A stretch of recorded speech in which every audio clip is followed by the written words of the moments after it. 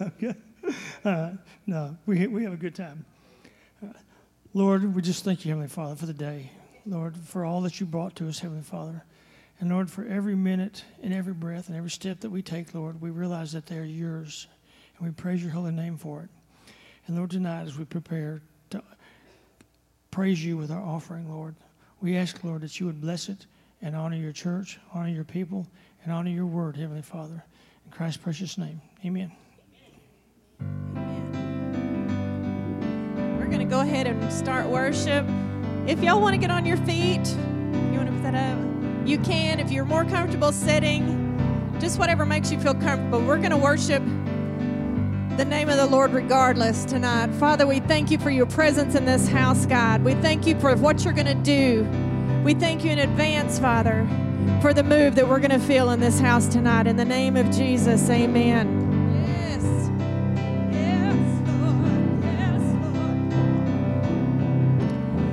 I'm coming with a heart of worship.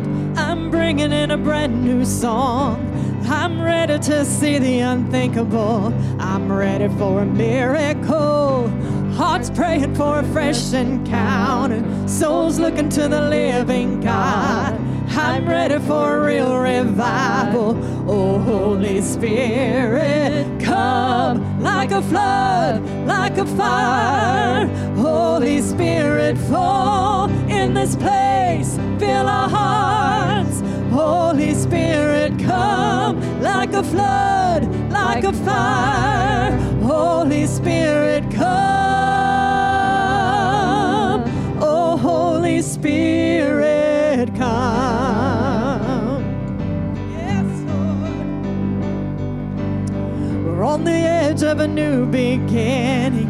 God, we know you have so much more. We're looking to a new horizon. We're praying for your rain to pour, an overflowing of true redemption, an overflowing of your kingdom. I'm ready for a real revival. Oh, Holy Spirit, come like a flood, like a fire. Holy Spirit, fall in this place. Fill our hearts. Holy Spirit, come like a flood, like a fire. Holy Spirit, come. Oh, Holy Spirit, come. Yes, Lord. Yes, Lord. Oh, can you feel it? Heaven is reaching. Oh, can you hear it? Our God is speaking. Oh, can you see it? He's got your healing. Oh, just receive it. Receive the freedom. Oh, can you feel it? Heaven is reaching. Oh, can you hear it? Our God is speaking. Oh, can you see it? He's got your healing. Oh, just receive it. Receive your freedom. Come like a flood, like a fire. Holy Spirit, fall in this place. Fill our hearts. Holy Spirit, come like a flood, like a fire. Holy Spirit, come. Oh, Holy Spirit, come like a flood, like a fire. Holy Spirit, fall in this place. Fill our hearts. Holy Spirit, come like a flood, like a fire. Holy Spirit, come. Oh, Holy Spirit, come. Holy Spirit, come.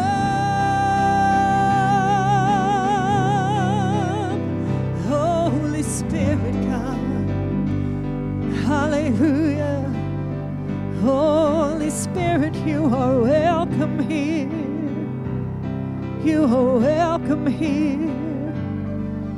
Yes, you are, God. Oh, you are welcome here. Hallelujah. Holy Spirit, you are welcome here.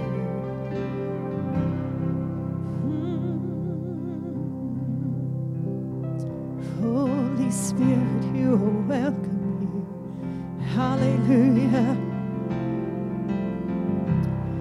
There's nothing worth more that could ever come close. Nothing can compare. You're our living hope. Your presence, Lord. Oh, can you feel it tonight? I've tasted and seen of the sweetest of loves, when my heart becomes free and my shame is undone. In your presence, Lord. Yes, God. And Holy Spirit, you are welcome here. Come flood this place and fill the atmosphere. Your glory, God, is what our hearts long for, to be overcome by your presence, Lord.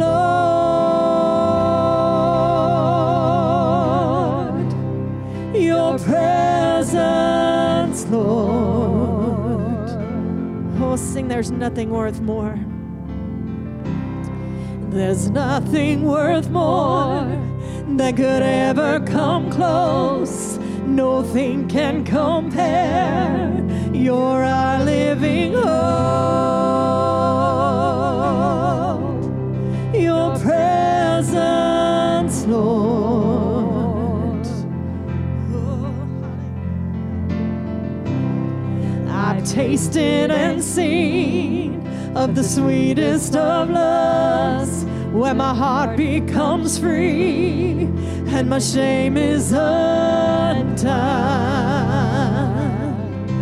By your presence, Lord. Holy Spirit, and Holy Spirit, you are welcome here. Come flood this place and fill the atmosphere. Your glory, God, is what our hearts long for, to be overcome by your presence, Lord. And Holy Spirit, you are welcome here. Come flood this place and fill the atmosphere. Your glory, God, is what our hearts long for, to be overcome by your presence, Lord.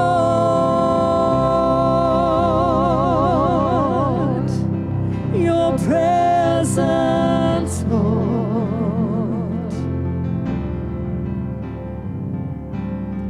Let us become more aware of your presence. Let us experience the glory of your goodness. Let us become more aware of your presence.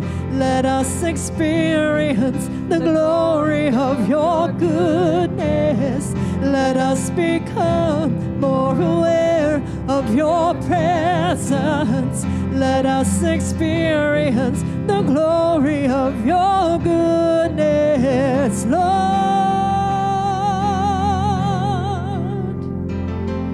And Holy Spirit, you are welcome here. Come flood this place and fill the atmosphere.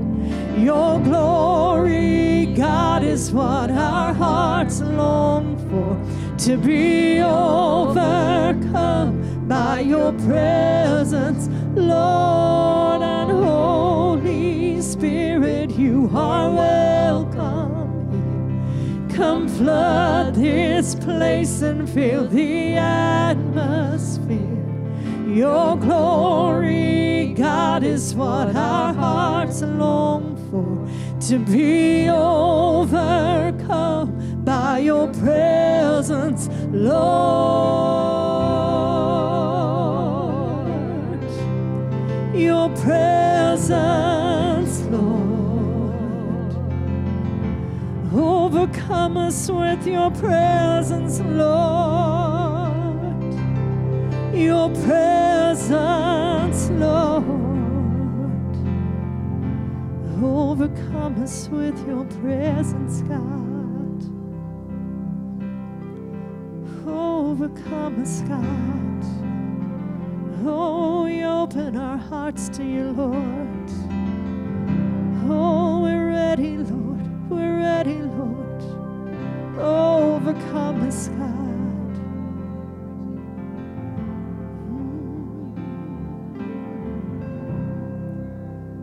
Overcome us, God.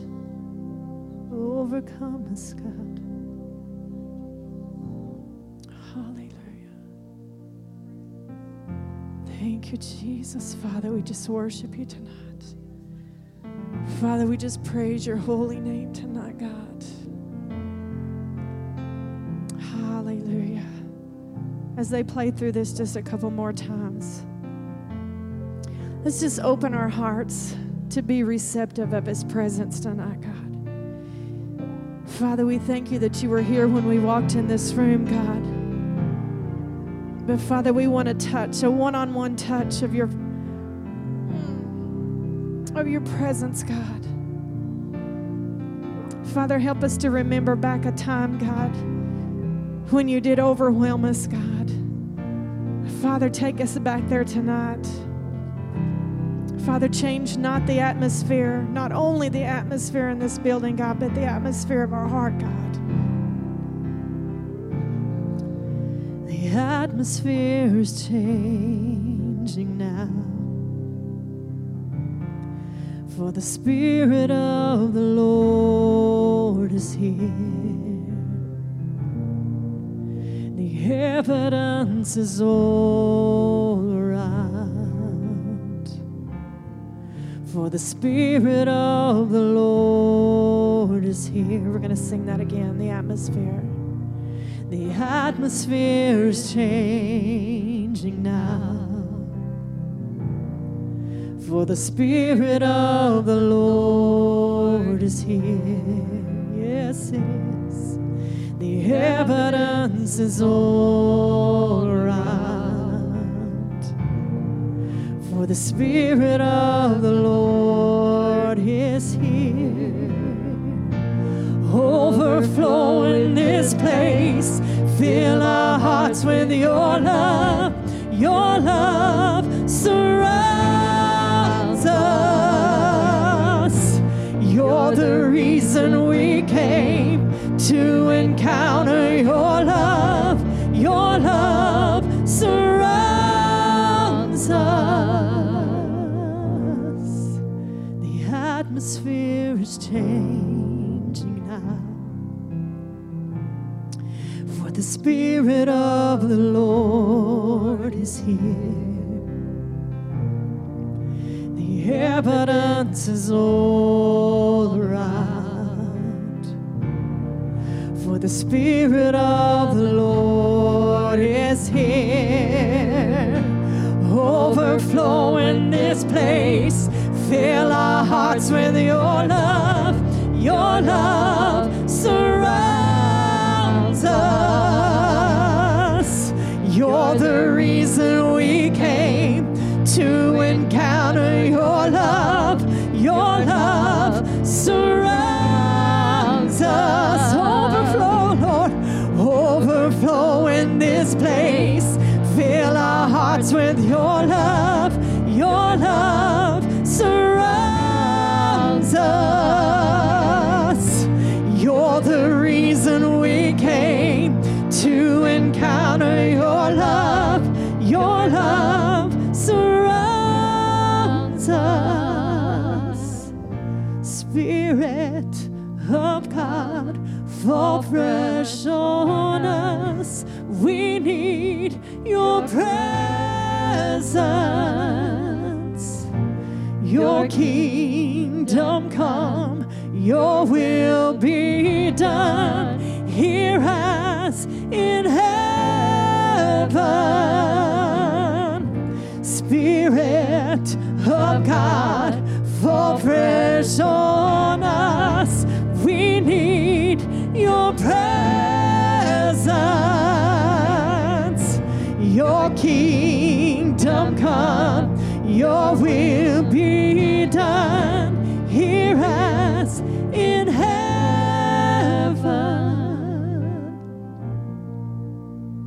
Here as in heaven, God. Here as in heaven, God.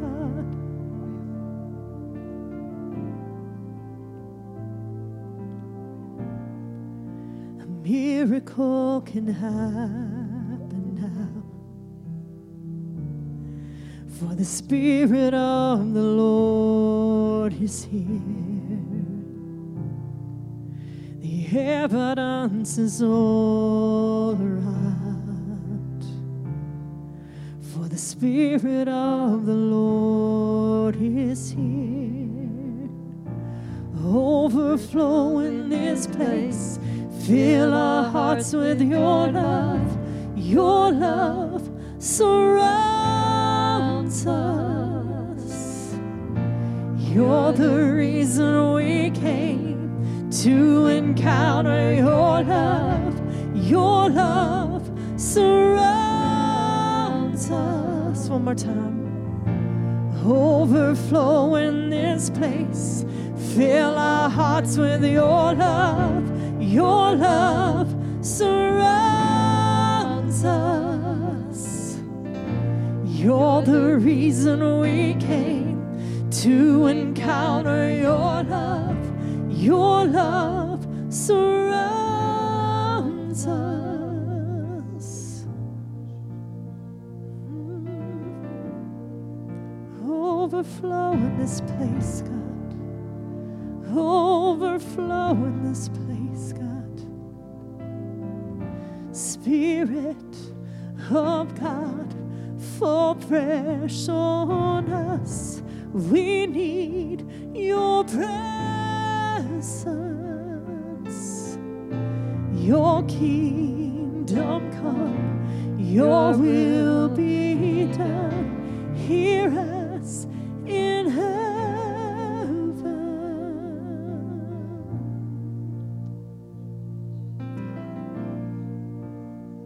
Here as in heaven, God. Here as in heaven, God. As we stay in God's presence tonight, I kept getting a picture, and I don't know who this is for tonight. I saw a picture, it's a lady, and I seen there's darkness, dark chains, and you feel like you're down to the ground, like a weight is on you, and you feel like you can't get loose. And it reminded me of the man at the pool of Siloam where Jesus said, "Do you want to be healed?" And he said, "Well, nobody will take me down to the water." And yet the answer was right in front of him. The Lord showed me a picture of him just standing there with the key. And he's just waiting for you to call out to him. He's the one that can break the chains, the struggles, whatever it is in your life. When God gives me pictures, I'm just obedient to share them. The rest is between you and the Lord. So, Father, whoever that is, help them to surrender. Help them to turn their eyes on Jesus, the author and finisher of their faith. Lord, as they look to you, you're the one that's anointed. You're the one that's got the power to break the chains. Lord, they're already free because they know you. It's just the things of this world can weigh us down. So, Father, help them to turn it over to you. Thank you, Jesus. Thank you, Lord. Let's just wait in his presence for a minute. Let's wait and see what he wants to do tonight. Thank you, Jesus. Thank you, Lord. Thank you, Jesus. Thank you, Lord. Thank you, Jesus. Thank you, Jesus. Father, we thank you for this wonderful night. Lord, we come here tonight, and this is not about us. We want to be about you, Jesus. We come before your presence. Have your way in our lives, in our hearts, your decisions and your plans for us, your direction. We yield to you, Holy Spirit. Come, Lord, more of your power. More love, more power, Lord. More of your power. More of your love. Thank you, Jesus. Yeah, I keep getting the scripture, Jeremiah 29:11. For I know the plans I have for you, declares the Lord. Plans to prosper you, not to harm you. Plans to give you a hope and a future. You know, when Israel was in captivity, or they were actually being besieged by the Babylonians, it seemed like all hope was gone. And yet, God says, I have plans. Listen, God's plans for you are bigger and greater than the plans that you have for your life. Thank you, Lord. Thank you, Jesus. The Lord would say, I love you with a deeper love than you've ever known. I love you. I love you. Thank you, Jesus.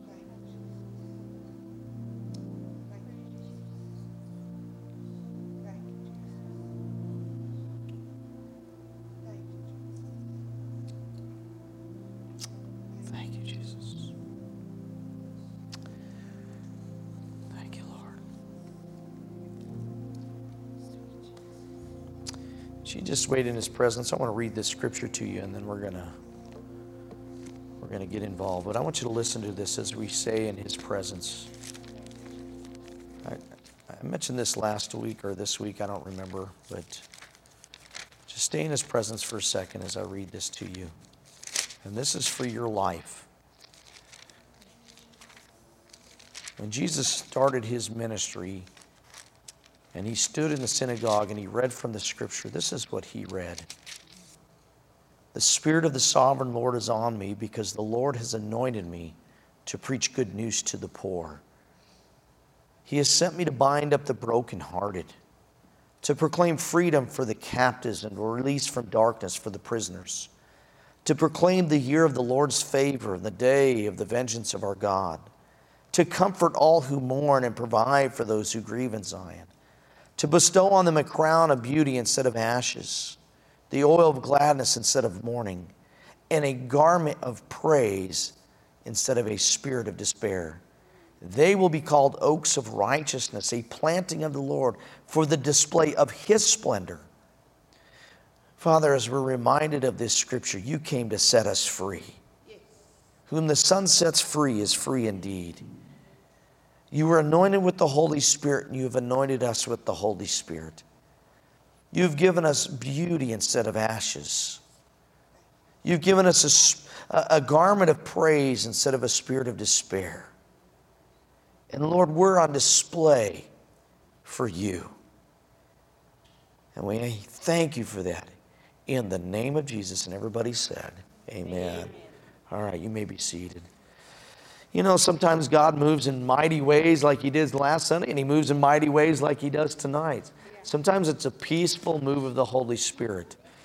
I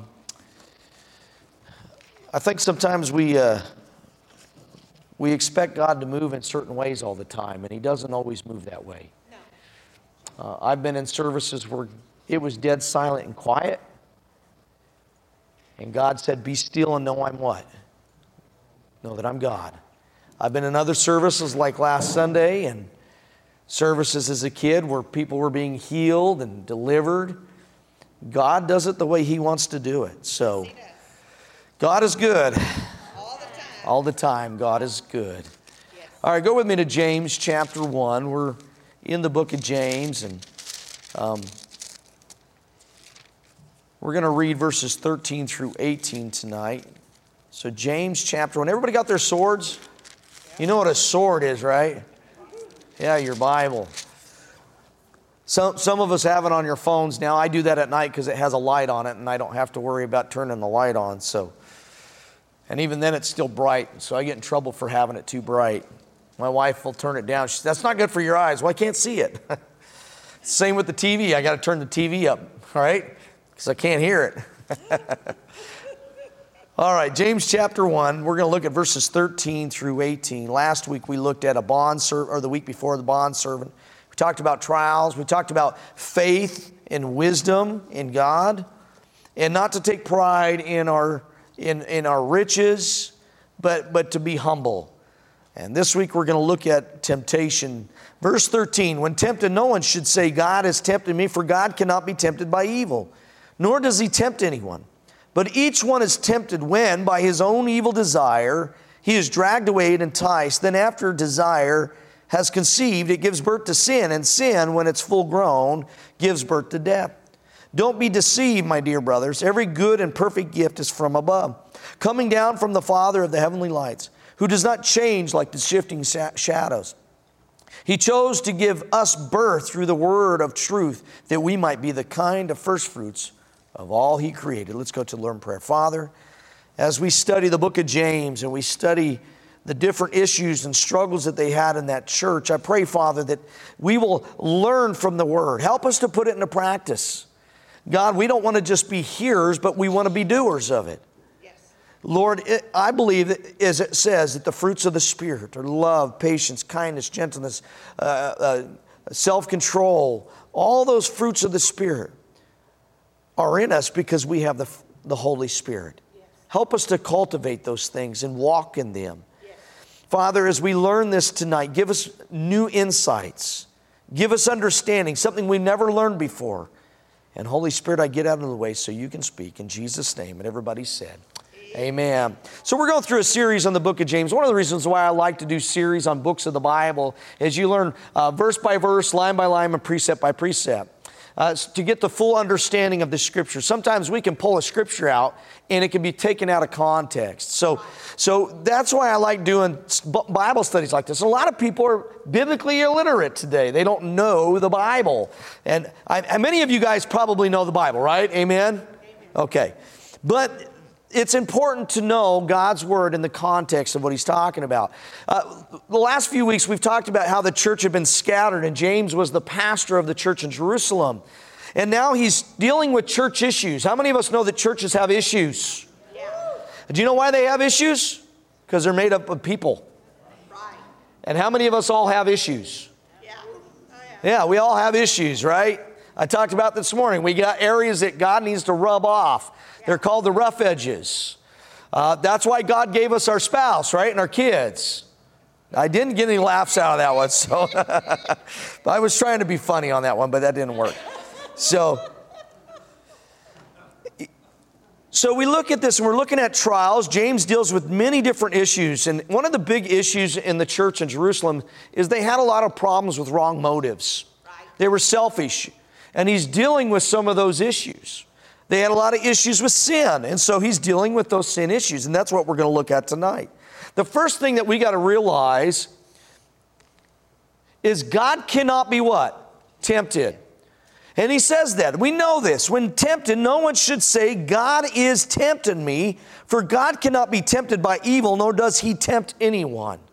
Right. So why can't God be tempted?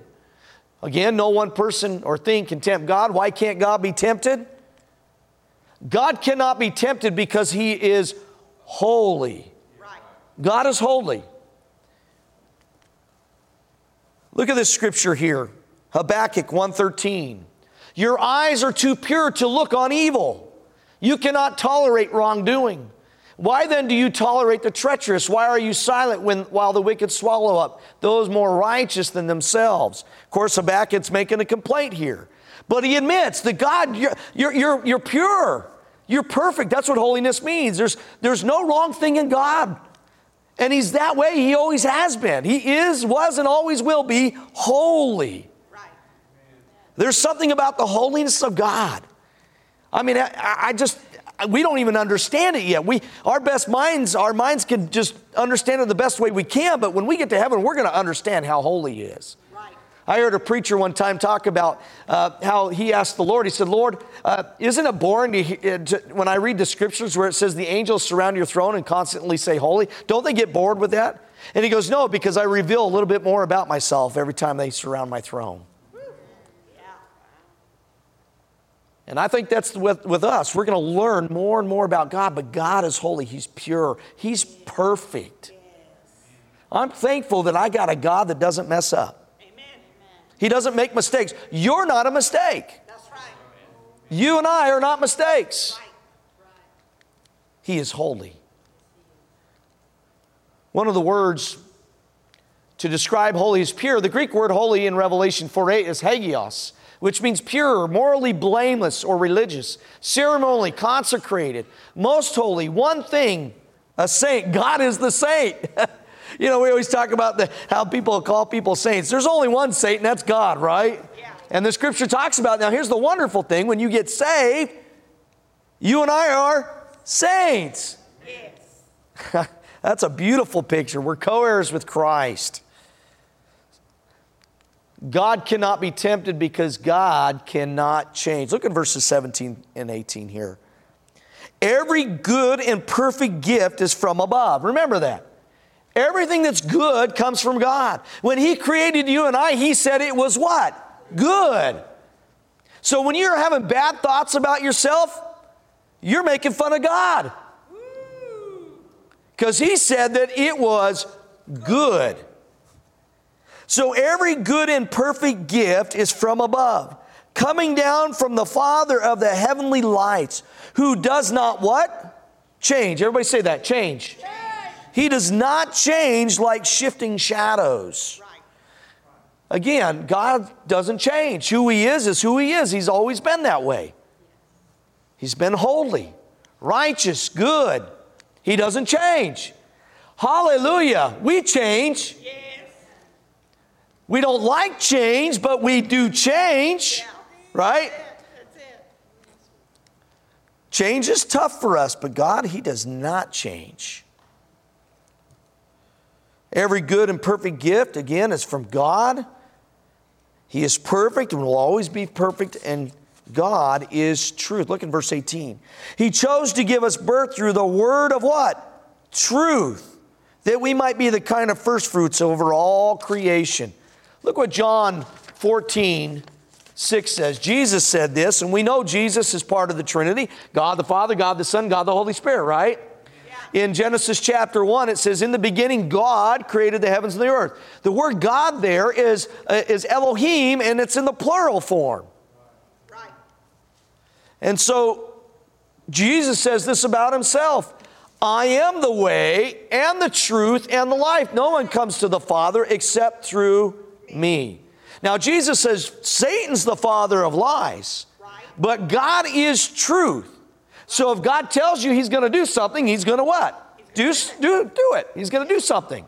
If God says that He's going to bring a miracle in your life, He's going to bring the miracle. Right.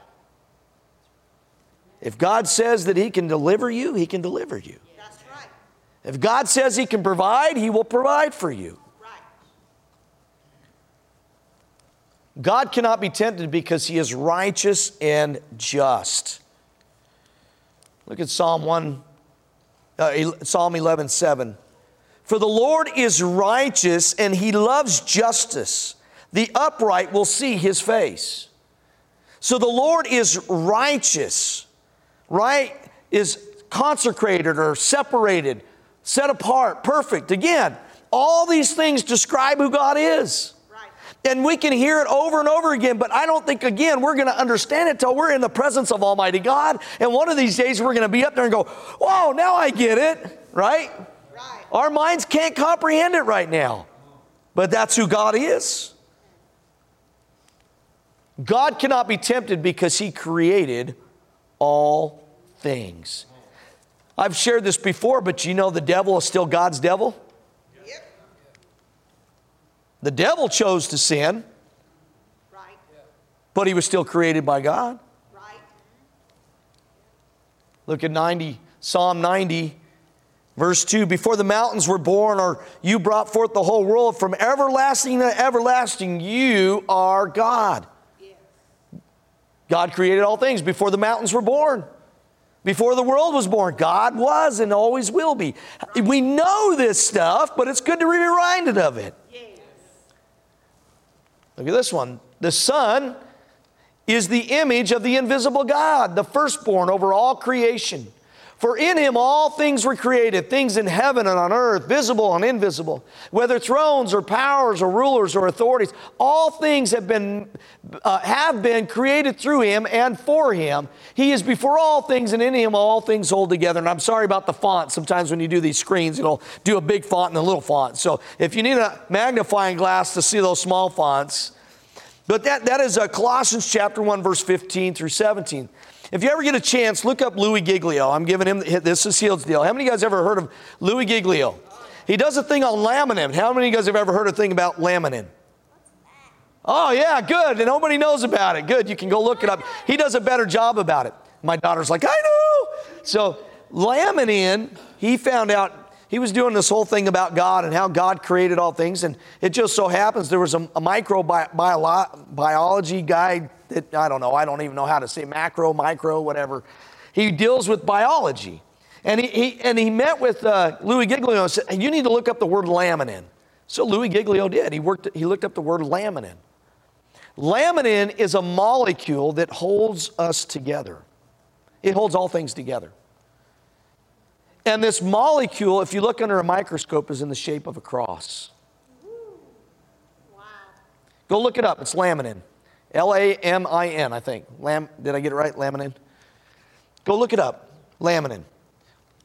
It literally holds. So when it says that all things have been created through him and for him, he is before all things, and in him all things hold together. He is literally holding us together. That's pretty cool. Yes.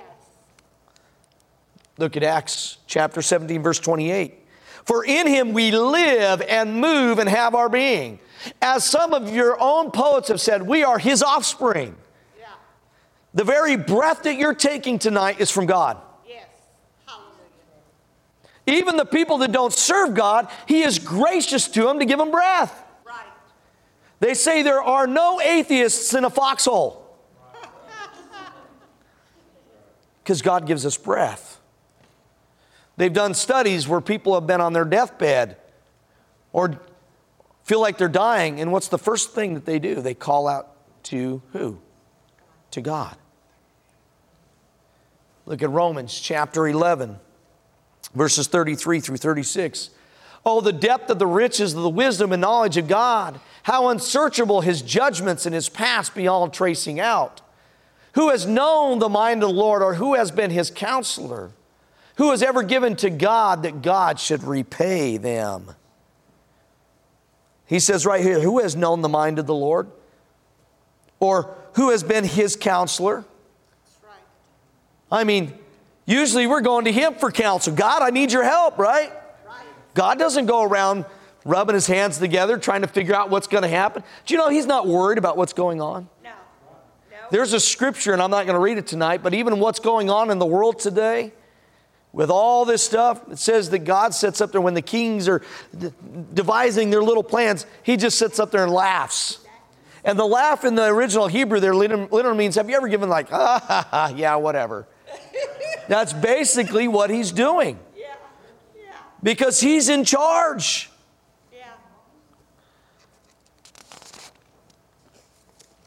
So that's why God cannot be tempted, because he is perfect. He is holy. He does not sin. He can't be in the presence of sin. Number 2. Oh, went back too fast. God will not tempt anyone. God does not tempt. Because God can't be tempted, he will not tempt anyone. They coincide together. Everybody knows this, right? We know that, right? Right. But when a lot of times what we do is we want to blame God for what's going on in our life or what we've done. Right. But it's not God's fault. That's right. in the garden, what did they do? They blamed God, right? Adam goes, God, the woman you made, the woman you gave me. Right. But where was Adam when Eve was being tempted? He was right there beside her. Yep. He could have stopped it, Yep. but he didn't do it. That's right. That's why Satan's constantly after the man, because the man is called to be the spiritual leader of his home. Right.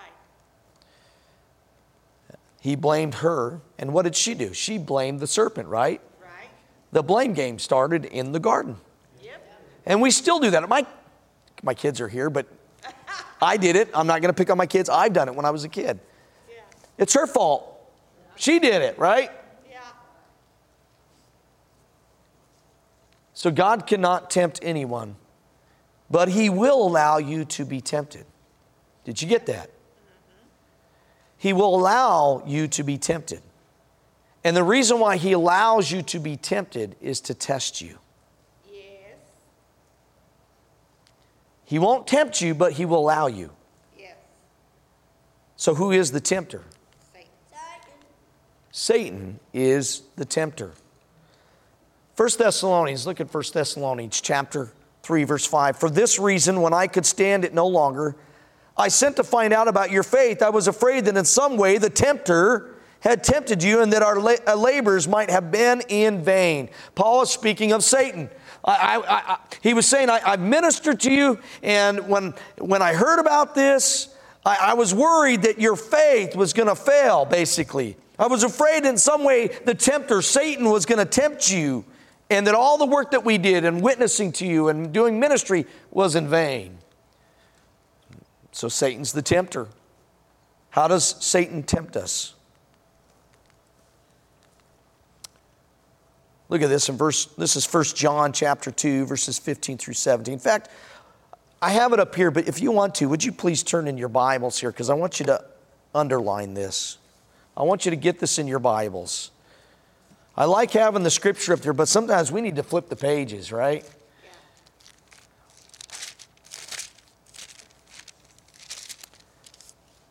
1 John chapter 2, verse 15. Now understand, this is going back to James because he's talking about temptation. So 1 John chapter 2, we're going to start in verse 15. 1 John chapter 2, verse 15. He says, do not love the world or anything in the world. If anyone loves the world, the love of the Father is not in him. What he's speaking of is if we're saying that we're a believer in Christ and we love Jesus, but we love the things of the world and we're no different than the world, then the love of the Father is not in us. Right. Then we need to check our relationship. Paul even says, examine yourself to see if you're in the truth. That's it. Right? Right. So that's what he's basically saying there. You can't have one foot in the world and one foot in the kingdom. It's either you're in the kingdom or you're not. That's right. Then he goes on to say, for all that is in the world, the lust of the flesh, the lust of the eyes, and the pride of life is not of the Father, but is of the world. These three areas Satan tempts us in. He tempts us with the lust of the flesh, right? You're on a diet, you see a donut, you know you're not supposed to eat it. Doctor says you're diabetic, you need to watch your insulin. Don't eat that donut. But I like donuts, especially the Bavarian cream-filled donuts. I'm not diabetic, by the way, but I'm just speaking for those that might, right?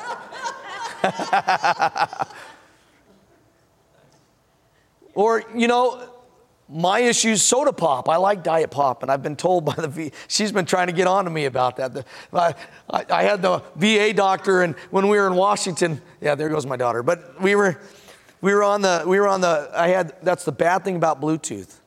I had an accountability partner there to listen to the doctor, and he says, you shouldn't drink that stuff. They say it causes cancer in rats.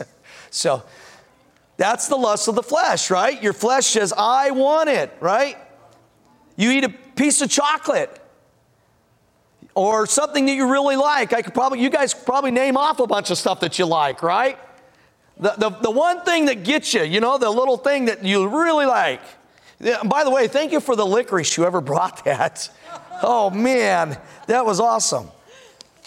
That's the lust of the flesh. Then there's the lust of the eyes. Man, that looks good. Man, I want that. Right? You don't have enough money, but you see that brand new car. Yeah. I know I can't afford it, but man, that looks good. And then they play together, the lust of the flesh and the lust of the eyes. And then it says the pride of life. I am in charge. I get to decide. I'm going to be like God. In fact, let's go over to Genesis chapter 3. Look with me in Genesis chapter 3, verses 1 through 6. We're going to look at some examples in the Old Testament and the New Testament. And if we don't get through this tonight, that's okay. Genesis chapter 3, verses 1 through 6. Genesis chapter 3, now the serpent was more crafty than any of the wild animals the Lord God had made. He said to the woman, did God really say you must not eat from the tree in the garden? Let me stop there. Satan knows more about Scripture than you and I do. He knows Scripture better than us. And he will quote it at you. You got to know the Word of God. Look at verse 2. The woman said to the serpent, we may eat from the fruit from the trees in the garden, but God did say, you must not eat fruit from the tree that is in the middle of the garden, and you must not touch it or you will die. Did God ever say not to touch the fruit? No. He never did. He just said, don't what? Eat it. But can I say something on that? If you know you have a problem with something, stay away from it. Don't touch it. Right. Don't go near it. Right? Because there's something about our 5 senses that gets us into trouble. Yep. Look at verse 4. Here's Satan again. Remember, he attacks your mind. He attacks your thoughts. You will not surely die, the serpent said to the woman. Remember, he's getting her to question God's word. For God knows that when you eat of it, your eyes will be opened and you will be like who? Like God, knowing good and evil. Now, here's the important thing. Look at this. Verse 6, when the woman saw, everybody say the word saw. That's the lust of the eyes. She saw the fruit, right? She saw it. The woman saw that the fruit of the tree was good for food and pleasing to the eye. So that's the first part, lust of the eyes. I kind of skipped that one. We'll go back to that one, but she saw lust of the eyes. Then look at verse 6 here. Again, when the woman saw that the fruit of the tree was good for food and pleasing to the eye, and also desirable for what? Gaining wisdom, she took some and ate it. She also gave some to her husband who was with her, and he ate it. This is how sin works. Lust of the eye, lust of the flesh, pride of life, right? Yeah. You look at it, you desire it, you partake of it, and then you affect other people's lives. Your sin doesn't just affect you, it affects other people. My sin affects other people. Right. It just doesn't affect you. Think of how many moms' heart aches because of their kids' sin. Think of how much sin has affected our society today. It affects other people. Did Adam and Eve's sin affect us? Oh, yeah. It did. So Satan always uses the same temptations, and we always fall for it. He knows how to hook us. It's like the whole hook, line, and sinker. You probably don't know this, but I watched SpongeBob SquarePants.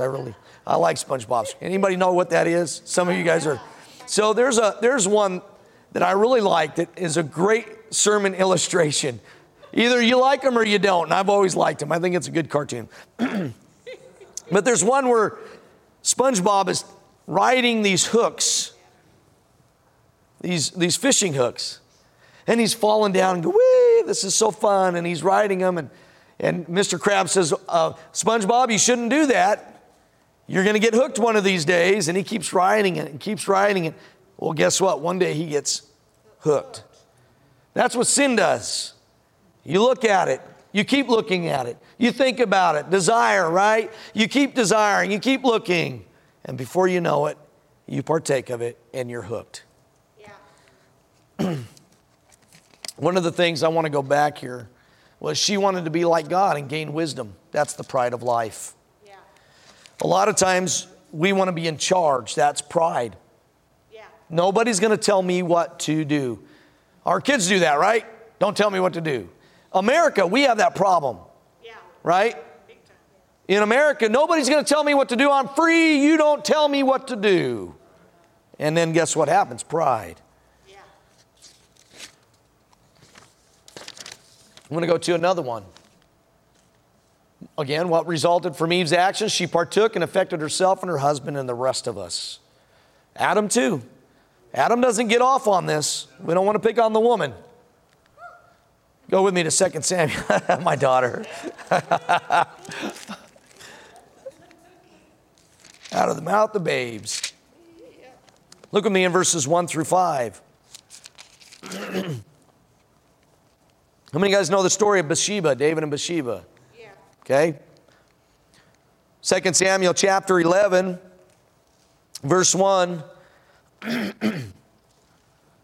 Says, in the spring, at the time when kings go off to war, David sent Joab out with king's men and the whole Israelite army. They destroyed the Ammonites and besieged Rabbah. But David remained in Jerusalem. Let me stop there for a minute. David was idle. Where was David supposed to be at this time? And we can do this as an open. He was supposed to be at war, but he wasn't. He was idle. He wasn't doing what God told him to do. Right. He was disobeying God. Right. We got to be careful when we get bored. It's true. Boredom can get you. Yep. It's boredom that has caused a lot of problems.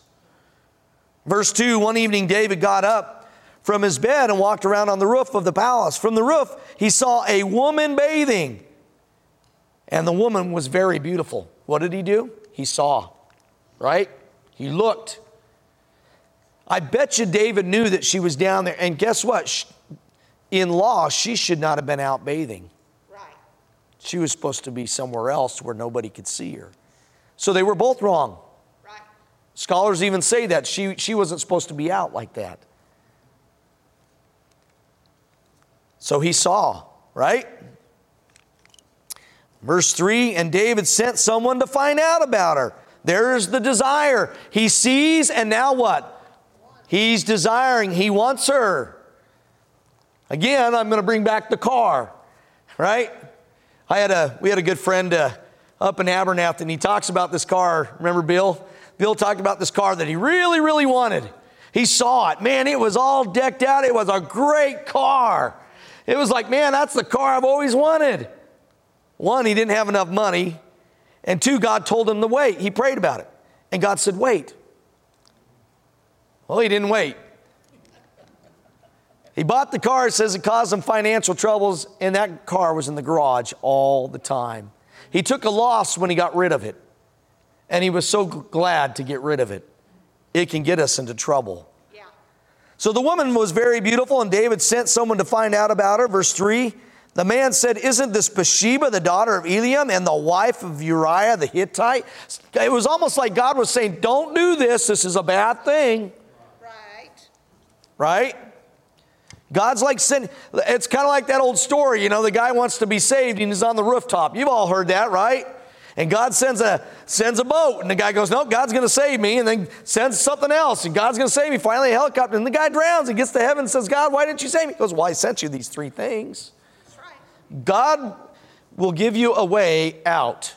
Yes. God will not let you be tempted beyond what you can bear, but He will provide a way out so that you can stand up under it. Yes, always.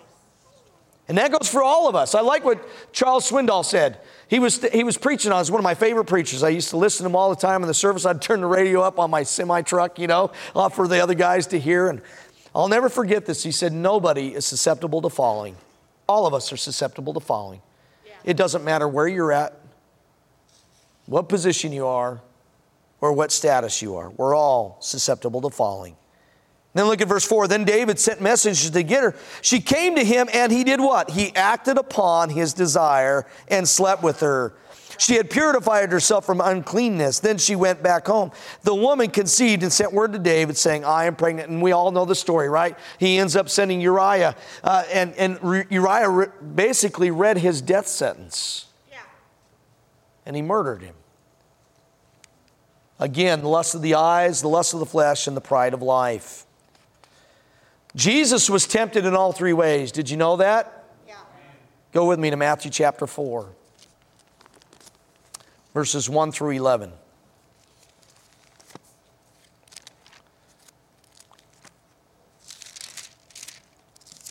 I like Luke's account too, because in the book of Luke, in the book of Luke, it says that before he was tempted by the devil, it says he was full of the Holy Spirit. Yes. Remember, Jesus was water baptized, Yep. and the Spirit descended upon him like what? Like a dove. And then it says he was full of the Holy Spirit. Yeah. Guys, get full of the Holy Spirit. Don't get drunk on wine, but be what? Filled with the Spirit. The Holy Spirit gives us strength to overcome the works of the flesh. In fact, in Galatians 5:16, it says, live by the Spirit, and you will not gratify the desires of the sinful nature. Right.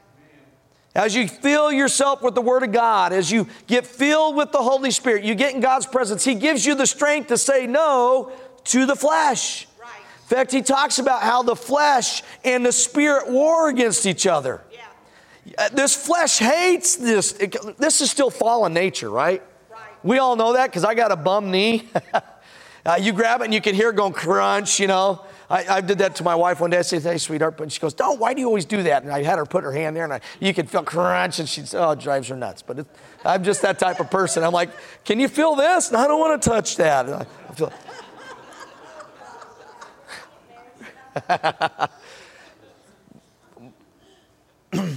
Jesus was tempted in all these ways, but he was filled with the Spirit. Look at verse 1. Then Jesus was led by the Spirit into the desert to be what?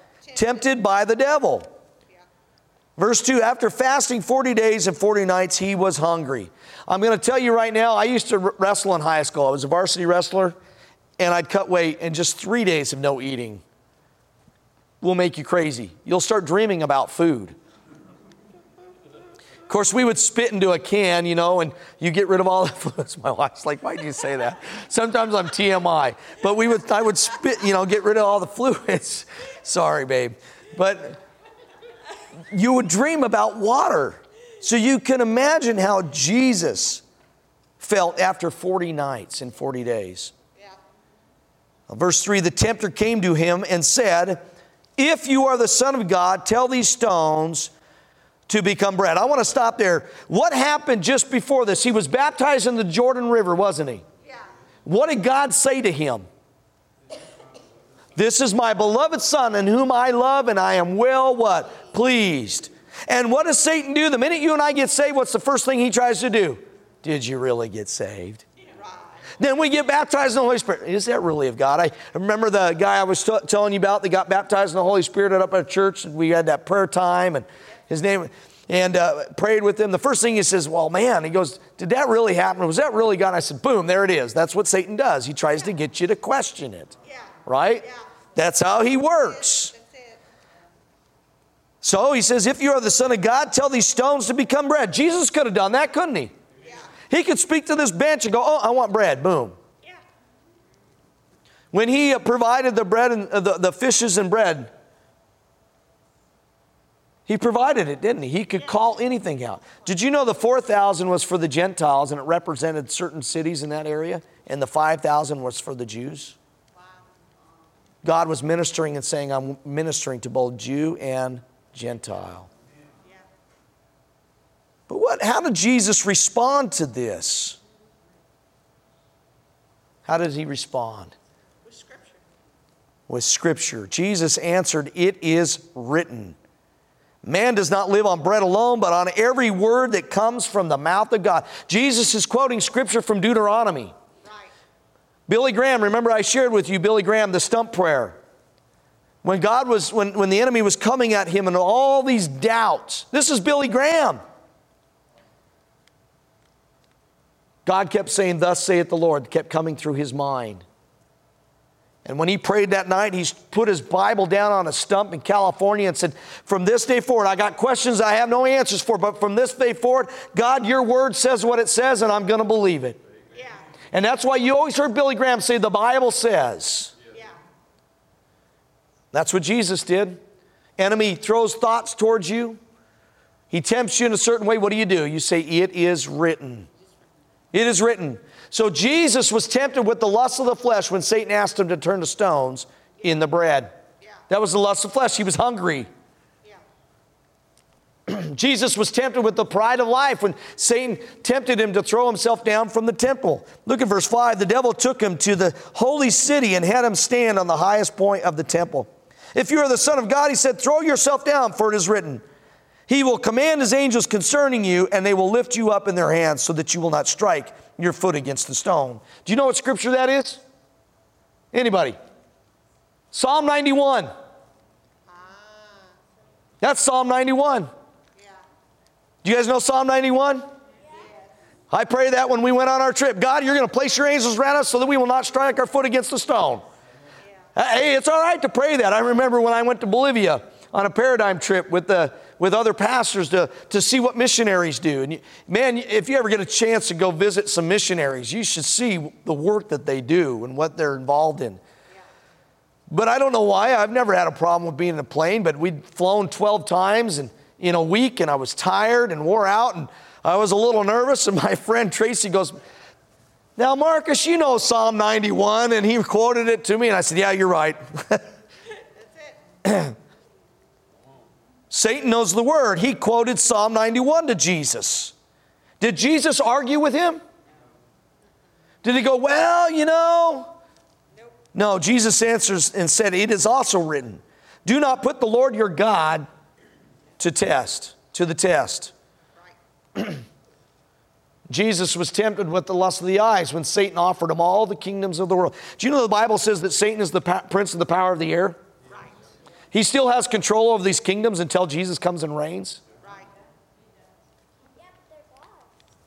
He still has control. Yeah. And then now you don't have to question why things happen the way they do. Right? The way they act, because who are they controlled by? That's right. Now, God can change things. Remember that. We could pray and God can change things. Right. So when he said, I can offer you all this stuff, Adam and Eve gave that up. That's when they ate the fruit, they gave him authority. Yes. So when he says he offers them all the kingdoms of the world, I'm sure he showed them all the kingdoms of the world. Yeah. I'm sure he showed them all these pictures. And he could have rightly said, yeah, I'll give you all of this.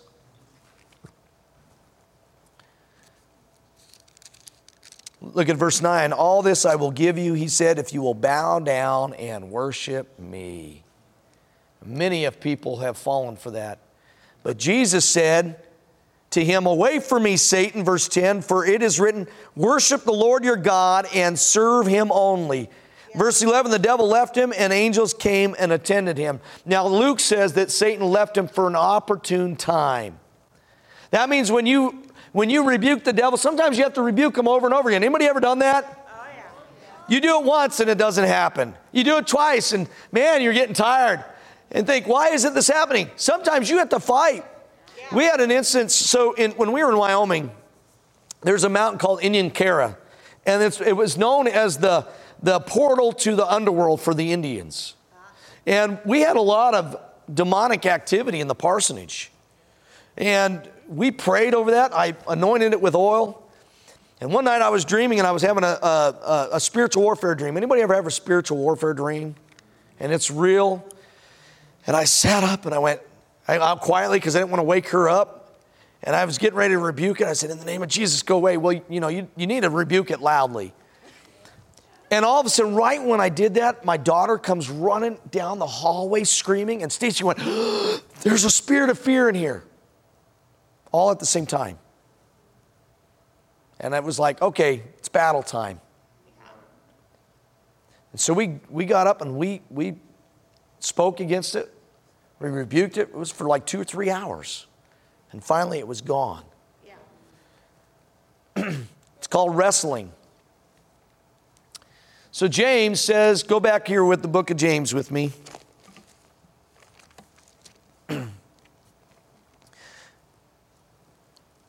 Look in verse 16. He mentions 14 and 15. Yeah, let's look at verses 14 and 15, and then we're going to look at verse 16. So verses 14 and 15. But each one is tempted when by his own evil desire. You're tempted from, Jesus says, what comes out of you defiles the person, right? What comes out of your heart, out of your mouth, defiles you. Right. So it's desires deepened within. And in chapter 4, when we get to that, we're going to find that they had a lot of wrong motives for the reasons why they were doing what they were doing. Excuse me. But each one is tempted when by his own evil desire he is dragged away and enticed. Again, that's the lust of the flesh and the lust of the eyes. Then after desire, remember, lust of the eyes, then desire partakes within your heart. You dwell on something too much. You look at something too long. You think about something too long. It gives birth to desire. And then it says, then after desire has conceived, it gives birth to what? Sin. And sin, when it's full grown, gives birth to death. Paul speaks about that in Romans. He says that if we continue to live according to the flesh, it will lead to death. And he's not just speaking of physical death, he's speaking of spiritual death, and he's talking to believers. He's talking to you and I. And then he says in verse 16, don't be deceived, my dear brothers. Deceived means don't let the enemy deceive you. So we are enticed, we desire, and we sin, and we die. So how do we fight temptation? I'll make this quick. How did Jesus fight temptation? With the Word. I shared the scripture this morning, but let's look at this. For though we live in the world, we do not wage war as the world does. The weapons we fight with are not the weapons of the world. On the contrary, they have divine power to demolish strongholds. We demolish arguments and every pretension. Now, the word pretension means imaginations that sets itself up against the knowledge of God, and we take captive every thought to make it obedient to Christ. Yes. So the minute a thought comes in, you have the choice. Am I going to dwell on that thought? Am I going to think about that thought? Am I going to make it my own? Or am I going to reject that thought? Right. And replace it? How do you replace it? You replace it with God's thoughts. Yes. That's what Jesus did. Word. You replace it with God's thoughts. Another way is worship. Satan hates worship. Right. You begin to worship God. Yes. You begin to praise Him. Yes. You begin to lift Him up. You'll notice that it starts to leave and go away. Yeah. And look at this. Do you not remember this scripture from a couple weeks ago? Do not conform to the pattern of this world, but be transformed by the renewing of your mind. Then you will be able to test and approve what God's will is, His good, pleasing, and perfect will. Now, he's speaking of will there, but again, how do you know God's Word? You need to renew your mind with the Word of God. Your mind is not, when you got saved, your spirit man got saved, but not your thoughts. Right? Right. You have to renew your mind. You have to get it in line with God's Word. There's sometimes we get taught bad things in church. We have to unlearn it. Remember that I talked about the lady that said, well, you can't get baptized in the Holy Spirit because you've sinned. Well, that's all of us. Yeah. And until she got correct theology, boom, then she got baptized in the Holy Spirit. She had a full year before she realized she had it. Sometimes, I like Joyce Myers calls it stinking thinking. Right? Yep. Next one, just flee from temptation. Go with me to Genesis 39. We're going to close. This is the last one. Genesis chapter 39, verses 1 through 12. And as you're going there, Paul even tells Timothy that. Flee from all this. You guys remember the story of Joseph and Potiphar's wife? Yeah. Genesis 39, look at verse 1. Now Joseph had been taken down to Egypt. Potiphar, an Egyptian, was one of Pharaoh's officials, the captain of the guard. Bought him from the Ishmaelites who had taken him there. The Lord was with Joseph, and he prospered, and he lived in the house of his Egyptian master. When his master saw that the Lord was with him and that the Lord gave him success in everything he did, Joseph found favor in his eyes and became his attendant. Potiphar put him in charge of his household, and he entrusted to his care everything he owned. Okay, Potiphar's the master, and he's put everything under his care, right? And then look what he says, verse 5. From the time he put him in charge of his household and of all that he owned, the Lord blessed the household of the Egyptian because of Joseph. The blessing of the Lord was on everything Potiphar had, both in the house and in the field. So he left in Joseph's care everything he had. With Joseph in charge, he did not concern himself with anything except the food he ate. Now Joseph was well built and handsome. Let's stop there. He's a teenager. He's young. When you're a teenager, what's raging in your body? I don't need to tell you that. You all know, right? He's well built and handsome. I'm just being honest here. Think about this. We don't think about this when we read the scriptures. And after a while, his master's wife took notice of Joseph and said, "Come to bed with me." I like this. Joseph refused. "With me in charge," he told her, "my master does not concern himself with anything in this house. Everything he owns, he has entrusted in my care. No one is greater in this house than I am. My master has withheld nothing from me except you, because you are his wife. How then could I do such a wicked thing and sin against God?" Let me stop there. Hey, that's the beginning of fighting against temptation. Getting it in your mind to realize, hey, this is a sin against God. That's right. Amen. How could I do such a wicked thing? Yeah. That's part of renewing your mind. What does God say about it, right? Right. And then he goes on and he says, now I lost my spot. There we go, verse 10. "And though she spoke to Joseph day after day," that's what Satan does. I believe Satan was using Potiphar's wife. Yeah. Remember, God was blessing Joseph. Can I tell you something? As believers in Christ, God can bless your work. Oh, yeah. I remember when I worked at Tulsa County, the guys couldn't believe why I kept getting promoted. I'm serious. They got jealous and got angry. Yep. I heard Tulsa County was like a gossip center. You heard things, you know. And I got it one day and they said, "Well, we can't believe that you have that, why you got that pay raise." And I said, "Well, I don't know. It's the blessing of the Lord. And I work hard." Yeah. I always got to work 30 minutes early. I hate being late. I was in the military. If you're 15 minutes early, you're late. It just drives me nuts. And they got jealous of it. God wants to bless your work. If you'll work hard, that doesn't mean you're going to get everything you want, but he can give you blessings. He can give you favor with your workers. He can give you favor with your neighbors. Yep. So look at this. One day, he went into the house to attend to his duties. He's doing what he's supposed to be doing, and none of the household servants was inside. Satan tried to catch him off guard. She caught him by the cloak and said, "Come to bed with me." But he left his cloak in her hand and ran out of the house. Yeah. Hallelujah. He didn't even give her a second thought. He was out of there. Right. When Satan starts waving that little carrot in front of you, run. Yes. Run for your life. And you may say, "But I don't have those issues anymore." It may be something. That's right. It could be anything, right? Yep. So what do? We flee from temptation. We run from it. God has given everything that we need in his word to do this, to fight it. Now, again, none of us are above this. We need the help of the Lord, Right. right? Right. We need God's help to do that. And he says he will do that. So going back to James, let's finish real quick. We're done.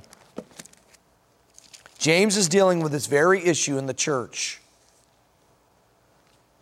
And he's kind of giving them a lesson here. He's telling them what happens. And then I want to finish with verses 16 through 18. Look what he says, though. He says, "Do not be deceived, my dear brothers. Every good and perfect gift is from above, coming down from the Father of the heavenly lights, who does not change like the shifting shadows. He chose to give us birth through the word of truth, that we might be the kind of first fruits of all creation." It's interesting here, of all he created. They were having a problem with jealousy within the church. People were jealous of other people. Well, they're getting more notoriety than me. Yeah. Or they're more recognized than what I'm doing. But Jesus says, don't let your left hand know what your right hand is doing. That's right. If you get recognized by people, there's your blessing. And that's it. That's right. I want to get to heaven and go, wow, I did this without anybody looking. Yeah. Unfortunately, I have the job of standing in front of you and talking all the time. Yeah. But there's things that I do on the side that I don't want anybody to know about. Right. Right? And that's what he's saying there. There was a lot of fighting and jealousy. So he's talking about the jealousies that were arising in their hearts, and he's trying to deal with that issue. So whatever it is, whatever temptation it is, give it to God. Yeah. Go through these steps. You may have to do them over and over and over again. It's not like a magic wand. You just do it once and it's done. Right. It's a fight. Yes. We're at battle. Every single one of us are in God's army. Yeah. All of us are in God's army tonight. You may not physically see it, but you have armor on tonight. Yeah. You do. Yeah. You have the helmet of salvation. Yes. Thank you, Lord. You have the sword of the Spirit. Yes. Thank you, Lord. You have the shield of faith, the belt of truth, the breastplate of righteousness, the feet fitted with the gospel of peace. You have all those things. And I like this one. It doesn't mention it as the javelin, but you have prayer. Yeah. All those things you have right now. We don't see it, but we have it. Yes. So remember, you have God's power to help you overcome those things. Yes. With every head bowed, every eye closed here tonight. Where are you at in your relationship with God? I know most of you, I've seen all of you the last few weeks, and you all know the Lord, from what I understand, right? I don't know your heart, only you do. Are you here tonight and you would say, Pastor, I'm not right with Jesus and I need to get right? If that's you, raise your hand. You're here. You want to get right with Jesus. Everybody's right. Everybody's right with Jesus. Praise God. You're here tonight and you say, Pastor, I'm going through some battles. I've been tempted to want to give up. There's temptation. Maybe you're here tonight and you're done. You don't know what else to do, but you just want to throw in the towel and you need prayer tonight. Would you just raise your hand? Anybody here? Thank you. Thank you. Anybody else? Maybe you're here tonight and you just need encouragement from the Lord. You just need to know that God is with you. He won't leave you nor forsake you. Would you just raise your hand? Anybody? Everybody's good. I want to pray for that person that raised their hand. Oh, thank you. Father, I pray for those two individuals that raised their hand tonight. Father, I pray right now, you will not let them be tempted beyond what they can bear, but you will provide a way out so that they can stand on it. You will never leave them nor forsake them. That word forsaken means abandon. You will never abandon your children. Father, I thank you that it says that, Lord, that you put a garrison around us. You put a military garrison around us. As it says in 1 Peter chapter 1, verses 3 through 5, that we are kept by the power of God. Those individuals that raise their hand, Lord, they're kept by your power. And Lord, that means that you take them from one place to the next. You who begin a good work in them will complete it. You will not leave them alone. You will not leave them as orphans, but you will give them strength and power because that's what your word says. So Father, give them strength tonight. Give them encouragement. Help them to be stronger tonight as they leave this building. We thank you, Lord, that you're the mighty God. You're awesome and you're powerful and you're with each and every one of us in the mighty name of Jesus. Amen. Can I make one announcement? I forgot to announce this, Randy, and it came to my mind just now. Gabriel, how many bags did you say? 50 backpacks. I'm putting school supplies. I have a list. I haven't sent it out yet, but I have a list of things that are going in each backpack. It's all the same thing. So Gabriel's got some poor kids down in Texas, right? It's a poor community, and they need school supplies. Now, yeah, I know that's not Oklahoma, that's not our community, but you know what? God will bless us if we bless them. Yes. So we'll get all the things together, what they need, but I wanted to make that announcement. He told me that this morning, and I forgot to mention it tonight. So I wanted to remember. I just remembered it just now. But if you're up for it, just let us know, and I'll get with Gabriel. We'll get the list together. How's that sound? All right. Huh? What? August 19th. The bags, August 19th. I'm so glad I love my wife. She keeps me straight. All right, God bless you. Love you. If you need prayer, I'm here to pray with you. Thanks for coming tonight. By the way, it was a good word this morning. Oh, thank you. God is so good, isn't he? Yes.